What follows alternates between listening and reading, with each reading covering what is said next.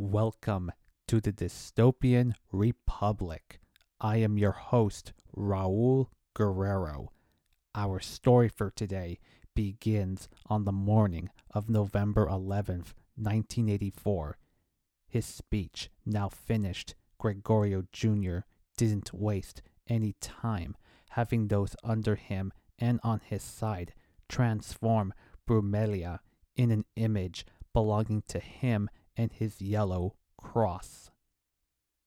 That brought life to the devastation he caused, descending La Cordillera del Este, País del Carbón, La Gran Llanura, Bahía del Mercado, La Costa del Norte, Las Grandes Cascadas, Meseta del Cielo, Costa de la Grande, Desierto del Sureste, and Humedal Costa Sur into a chaotic mass panic.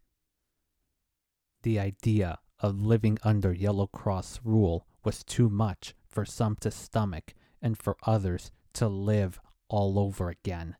It despaired thousands of men, women, and children into taking their own lives. They felt as though their deaths were sealed and that making them painless by their own hands was their only way out.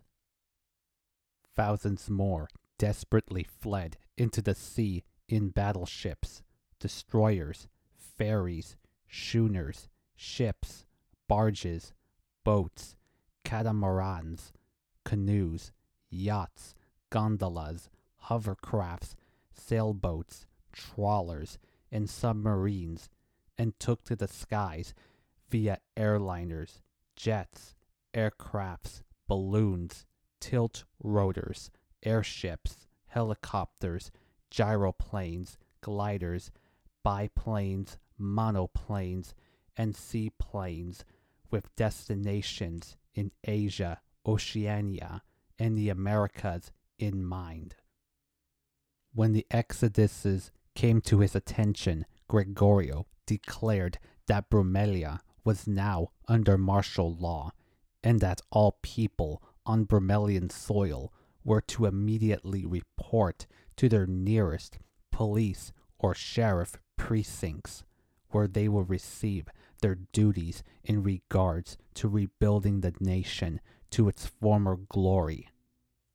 His declaration was not successful in stamping out the pandemonium, fuming him into ordering his troops to quell the chaos by any means necessary. From the biggest metropolis to the smallest settlement, those troops swarmed the paved streets and dirt roads angrier than provoked yellow jackets in triple-digit heat. They trounced the youngest of kids and oldest of elders like criminals evading custody. Some were wrangled up handily, while many more escaped their harsh grasps. The troops resorted to lethal force to wound and cripple resistors into surrendering. They showed little, if any, pity to the terror the people they got the better of screamed and cried out, save for those who escaped into the terrains that hid them in nature's labyrinths. The troops stopped many vessels from setting sail and countless more already at sea by slowing, crashing, shooting, and bombing them out of commission.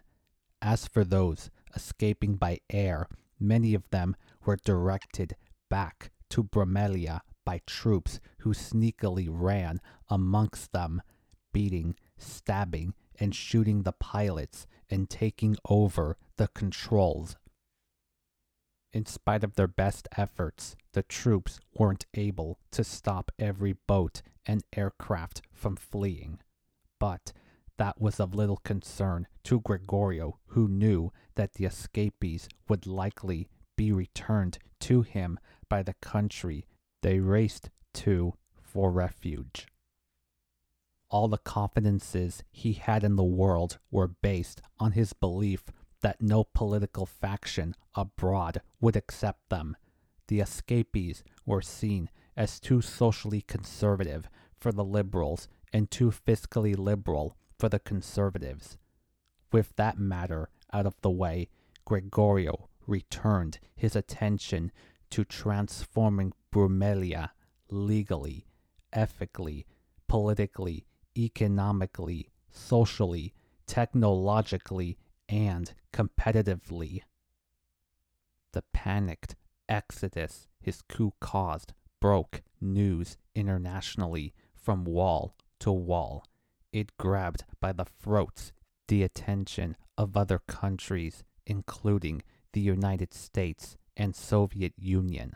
With the Cold War ongoing, the two sides focused their attention on the refugees on the move to their areas of land and looked the other way to the regime now in charge, provided that they don't attack their borders or people. At courthouses, every title and section of legal code, federal, provincial, and municipal, was amassed into towering piles, drenched in leaded gasoline and set aflame.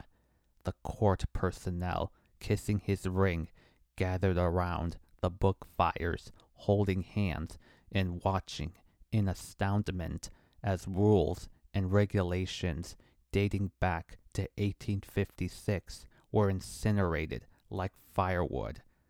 They delighted in their faith that never again can democracy counterpoise their power. The shelves that housed the late books were now home to a legal code that was in accordance with Yellow Cross law. Its titles and sections were the dictates of conscience. The ethicists on Gregorio's take dedicated their lives to implement. Their concept of right and wrong centered around each person's relationship with the Yellow Cross. Nowhere in their philosophy was there any hint of rights or liberties. Prisons and jails of all types sorted their inmates by unit, crime, gender, age, and surname. The prisoners wondered why they were forced to assemble at the prison yard. They felt more in the nude than a skinny dipper right after a swim in an ice-cold river. Then Gregorio's greeting came out of the intercoms, knocking them all sideways. His greeting began a recording he mass-produced for all wardens to broadcast. Gregorio told them the reason for living now was to work at maximum efficiency, build state-of-the-art products and services, and let his regime feed. And they may feed also if they want to, but only after they've proven themselves worthy of such a luxury. Having said that, he warned them to walk down the path of compliance and not the one of resistance, as the latter will lead to agonies they will not like. Gregorio informed them that they, in particular, would be wise to toe his line, as they're the trash that society threw away, having only their lives to lose. As an ex-convict himself, the spot he had for the prisoners was as soft as soapstone. His opinion of them was that they were lost souls in need of direction and purpose, and the perfect group of people to metamorphose into subservient punishers. In the Circle office, Gregorio did a photo op on a private telecast, signing executive orders that outlawed opposition parties, suspended civil liberties, banned communications abroad, criminalized overseas information, forbade anti-regime sentiments, confiscated private property, sealed off borders, rationed essential supplies, and instituted a full national lockdown under penalties of a swift, certain, and severe nature. All facets of Brumelian society became tentacles for the Yellow Cross to work like inchworms. Each business of every industry was under the total control of the Brumelian Products and Services Corporation, the Yellow Cross's business arm. Gregorio saw to it that not a single person or thing could contaminate the nation's ultra-nationalist purity. But even a person of his character knew that his rule wouldn't stop everyone from hatching and enacting plots to bring about its downfall. That was why he typed on paper the names of every person he viewed as either too far gone or all but irredeemable. He had a multiplicity of things in store for the males and females on that list. In Alexisville, helicopters hovered over and around the precinct's adults and children reported to. On the ground, the glowers that citizens saw on the troops guarding them shivered their cold sweats. Boys and girls of all ages hugged men and women, young and old, fearful of what might be heading their way.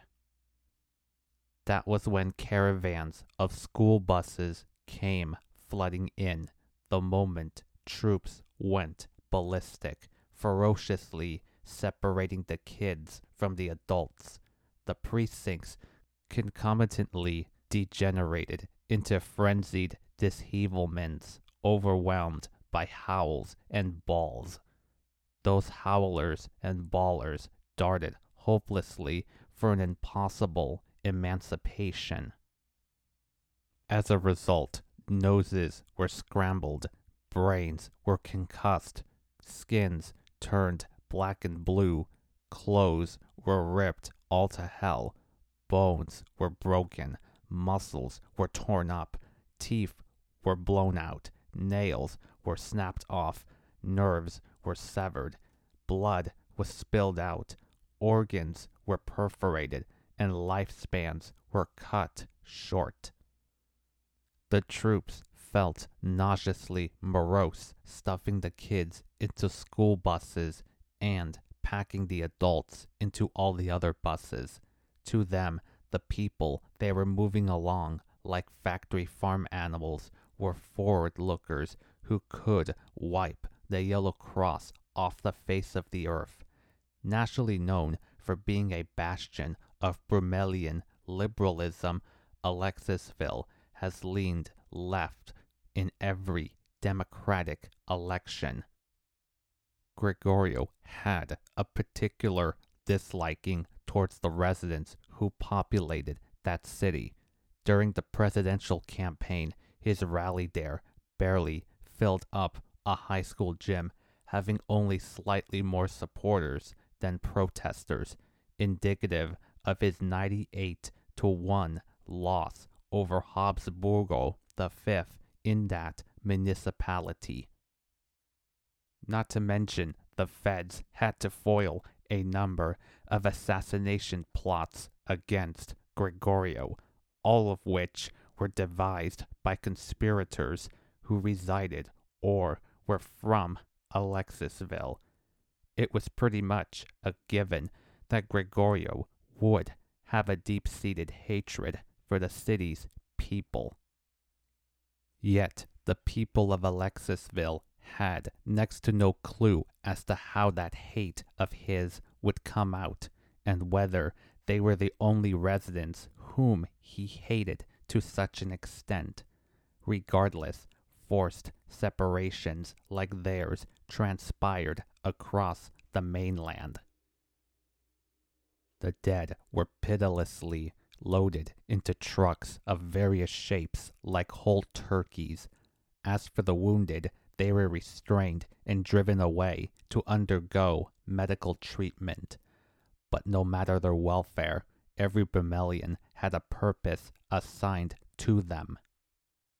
In one of the school buses, troops stood on the aisle, ready to attack on impulse.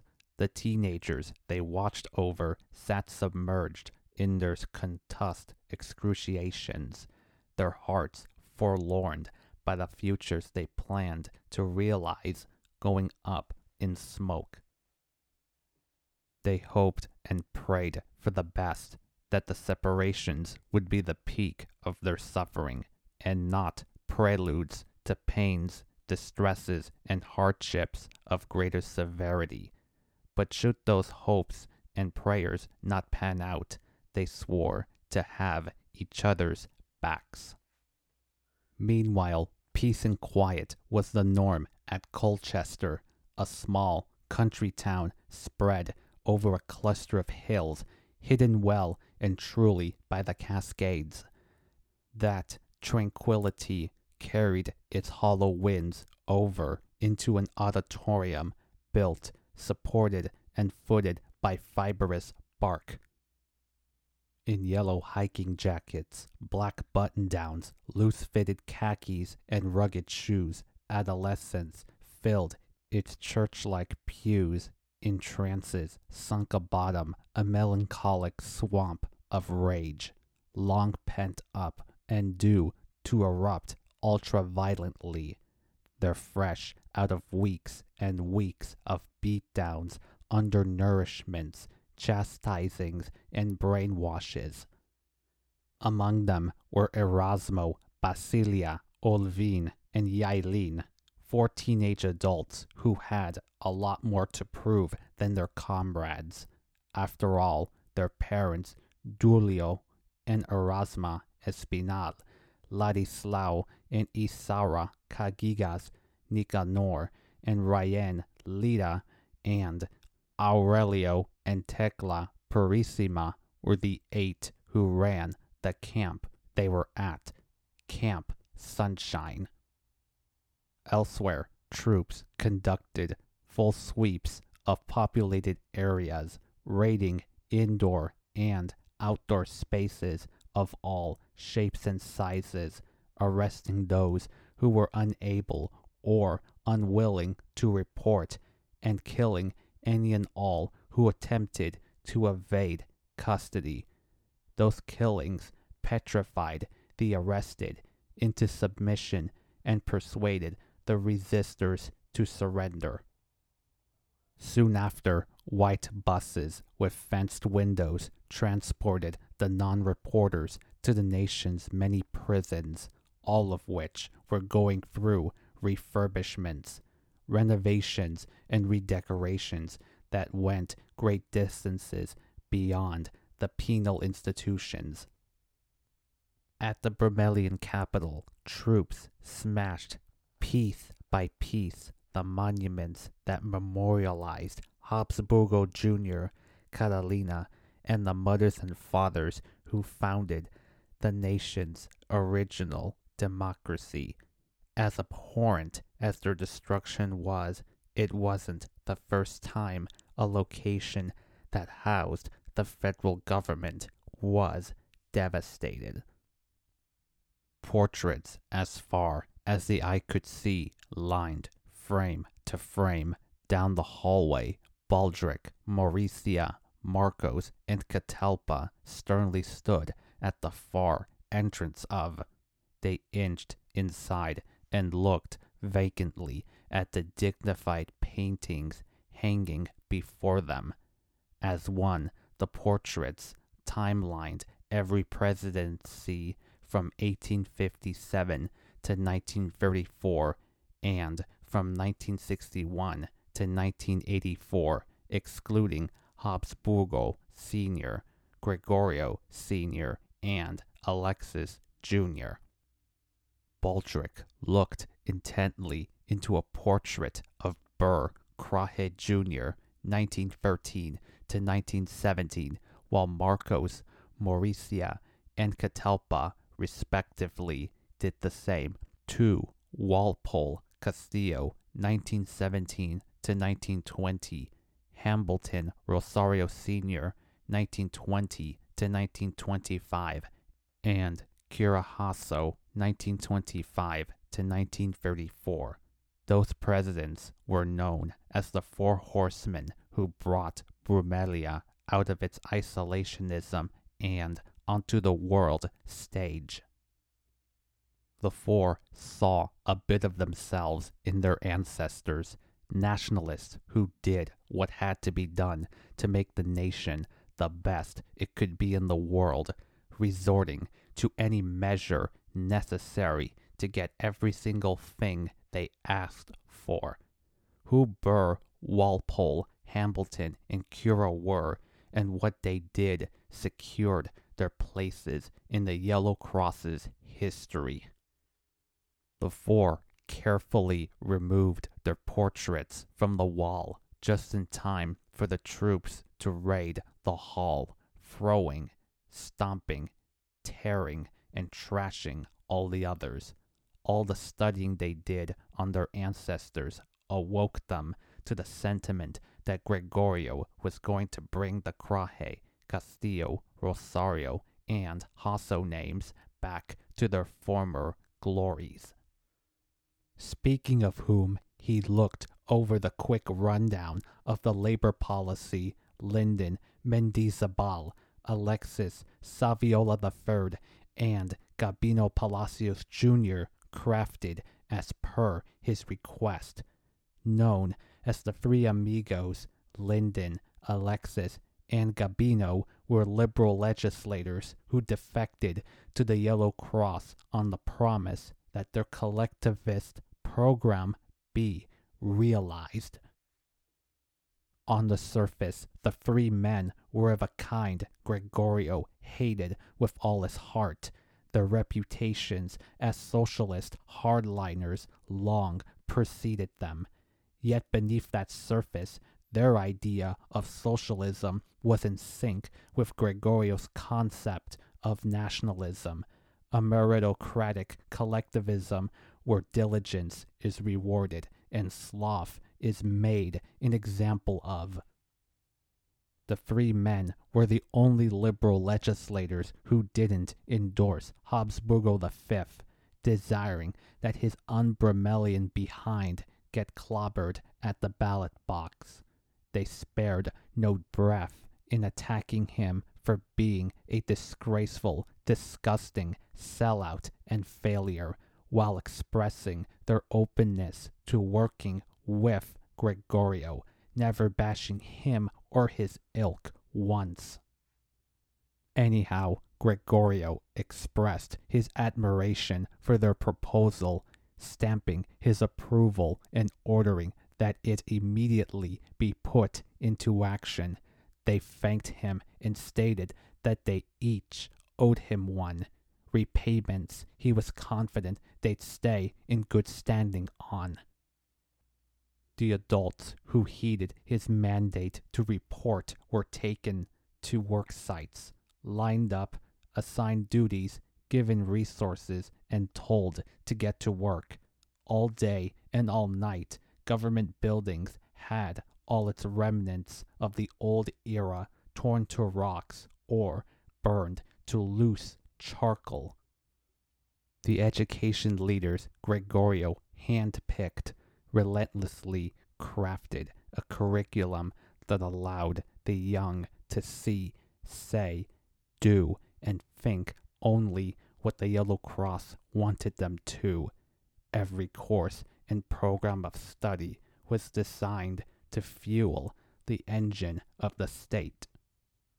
Gregorio was adamant about having a continuous flow of loyal working subjects to keep his state running correctly at all times.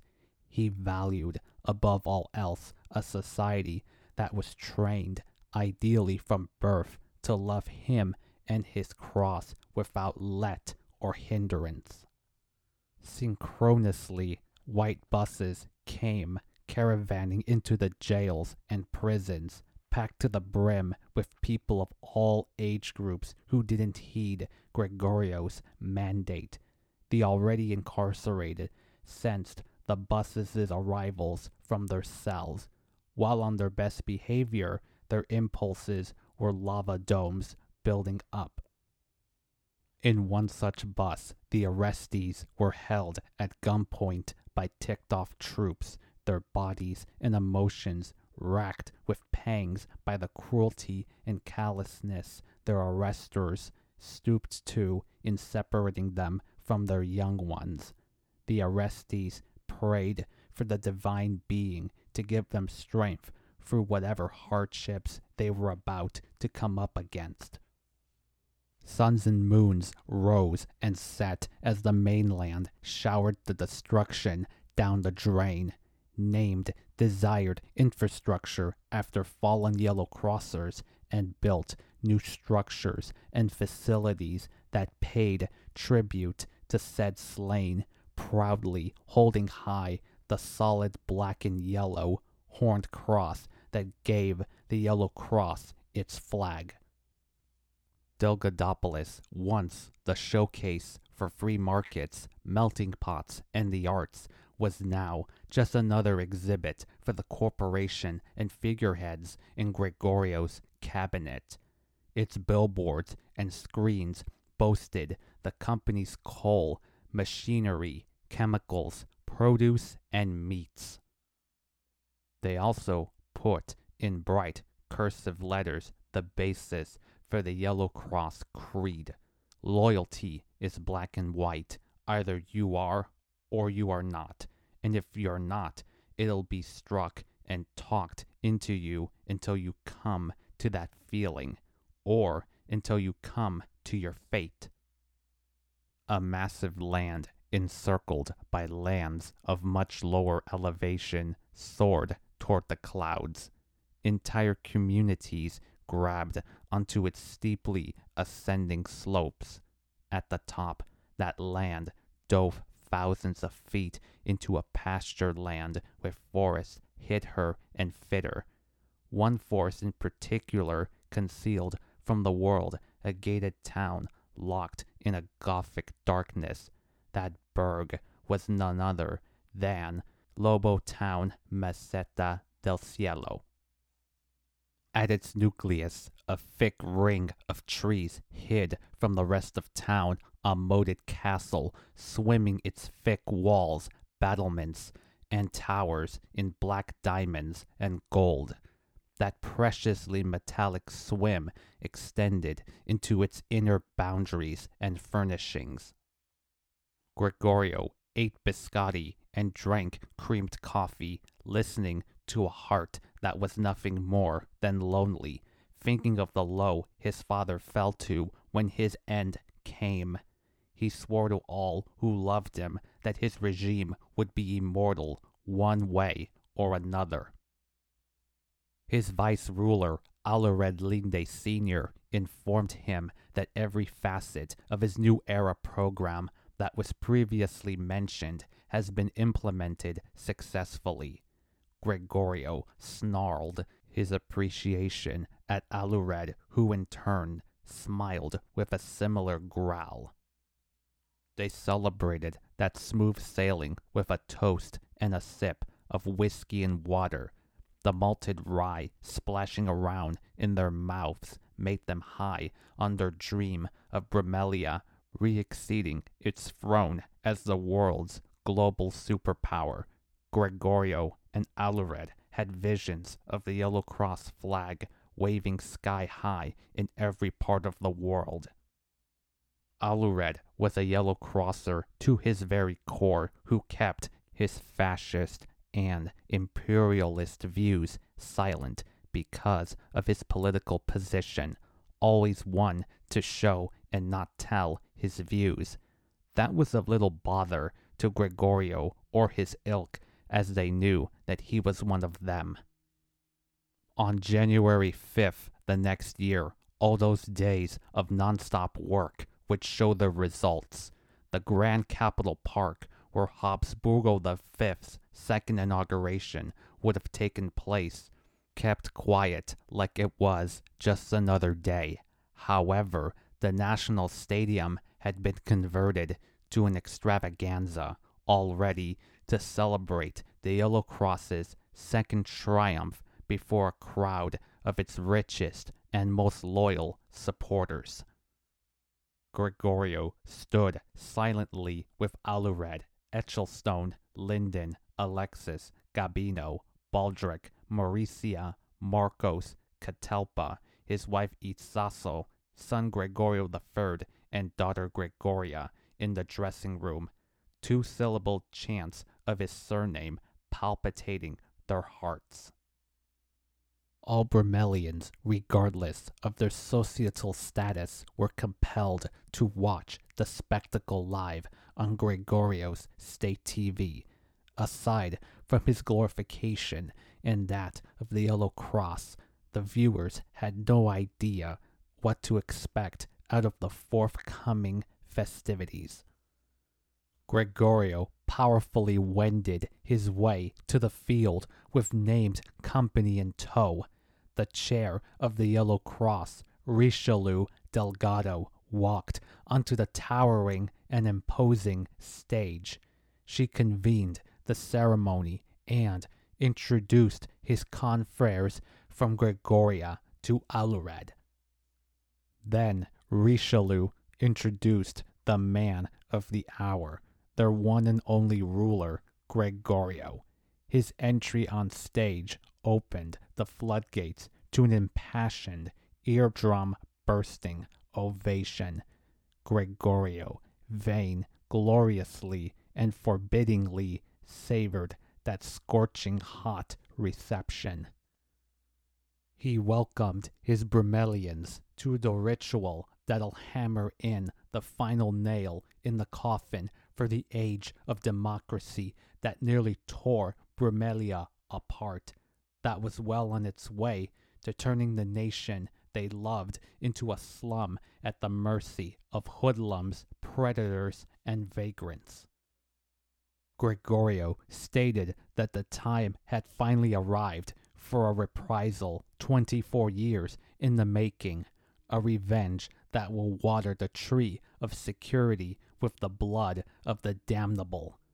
A marching band played to the troops' perfect march onto the field, escorting the captured legislators, judges, and staffers he listed as too far gone, responsible as far as he was concerned for the nation's walk down Death Lane. Their blindfolded, handcuffed, and shackled emergence generated an equally loud and emotional tsunami of booing and hissing. The infected cuts, swollen bumps, unsightly bruises, outsticking bones, mangling their naked bodies, frightened the lives out of the post-coup prisoners watching, the younger ones especially. The captured were tied by barbed wire to the tall, splintery, and thick wooden poles that circled between the field's penalty arcs. Their suffering, purely physical, their mental states were in one piece, assuring them that their fates won't be in vain, that their captors will soon collectively drown in a lake of hot, molten rock. The band played to the troops' marching exit into the stadium's inner confines, and the Yellow Cross youth's machine gun wielding and saluting entrance. At the front of that marching line was its chair, 14-year-old Caprice Vicario, whose Cancerian artlessness made her the optimal poster child for its boys and girls. Caprice marched her long line of subordinates into a circle that enclosed the captured. Gregorio told his captives that it's time for them to pay for their crimes against the Brumelian people and their society, stating that bullets will now blast through their bodies until they are dead, and wishing that God casts his mercy upon their souls. He instructed Caprice and her youth to present their arms, take aim, focus on their target, and fire like the wind. The spraying gunfire and blood got the crowd cheering a soccer crowd's cheers, but it also detonated blasts and shockwaves of wailing grief and anger among a huge portion of the viewers. They curved, bowed, bent, and drew up like newborn babies, spun and stumbled into a body-slamming loss of consciousness, ran away like screaming banshees, dementedly came to blows with guards, or were too ghost white in the face to even emote.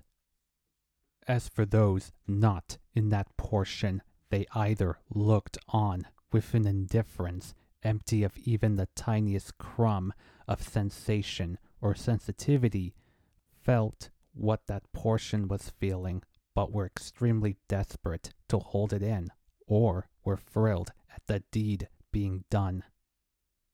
The thrilled cheered while jumping up and down excitedly, clapped their hands off, celebratorily toasted their beverages, and kissed as the gunshots kept coming, or simply watched on in salivating veneration. Whatever the reception, the mass execution succeeded in getting every viewer to respond in one way, shape, or form. A great many miles from the stadium, no cheers, music, gunshots, or reactions could disturb the peace of a densely forested valley and the mountains funneling around it.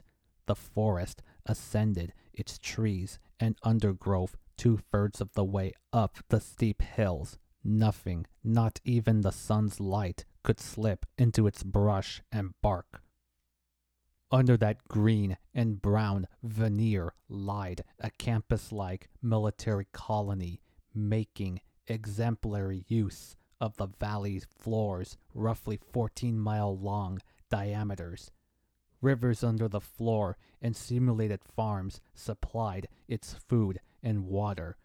Militants too many to count and armed to the teeth patrolled every acre of the colony.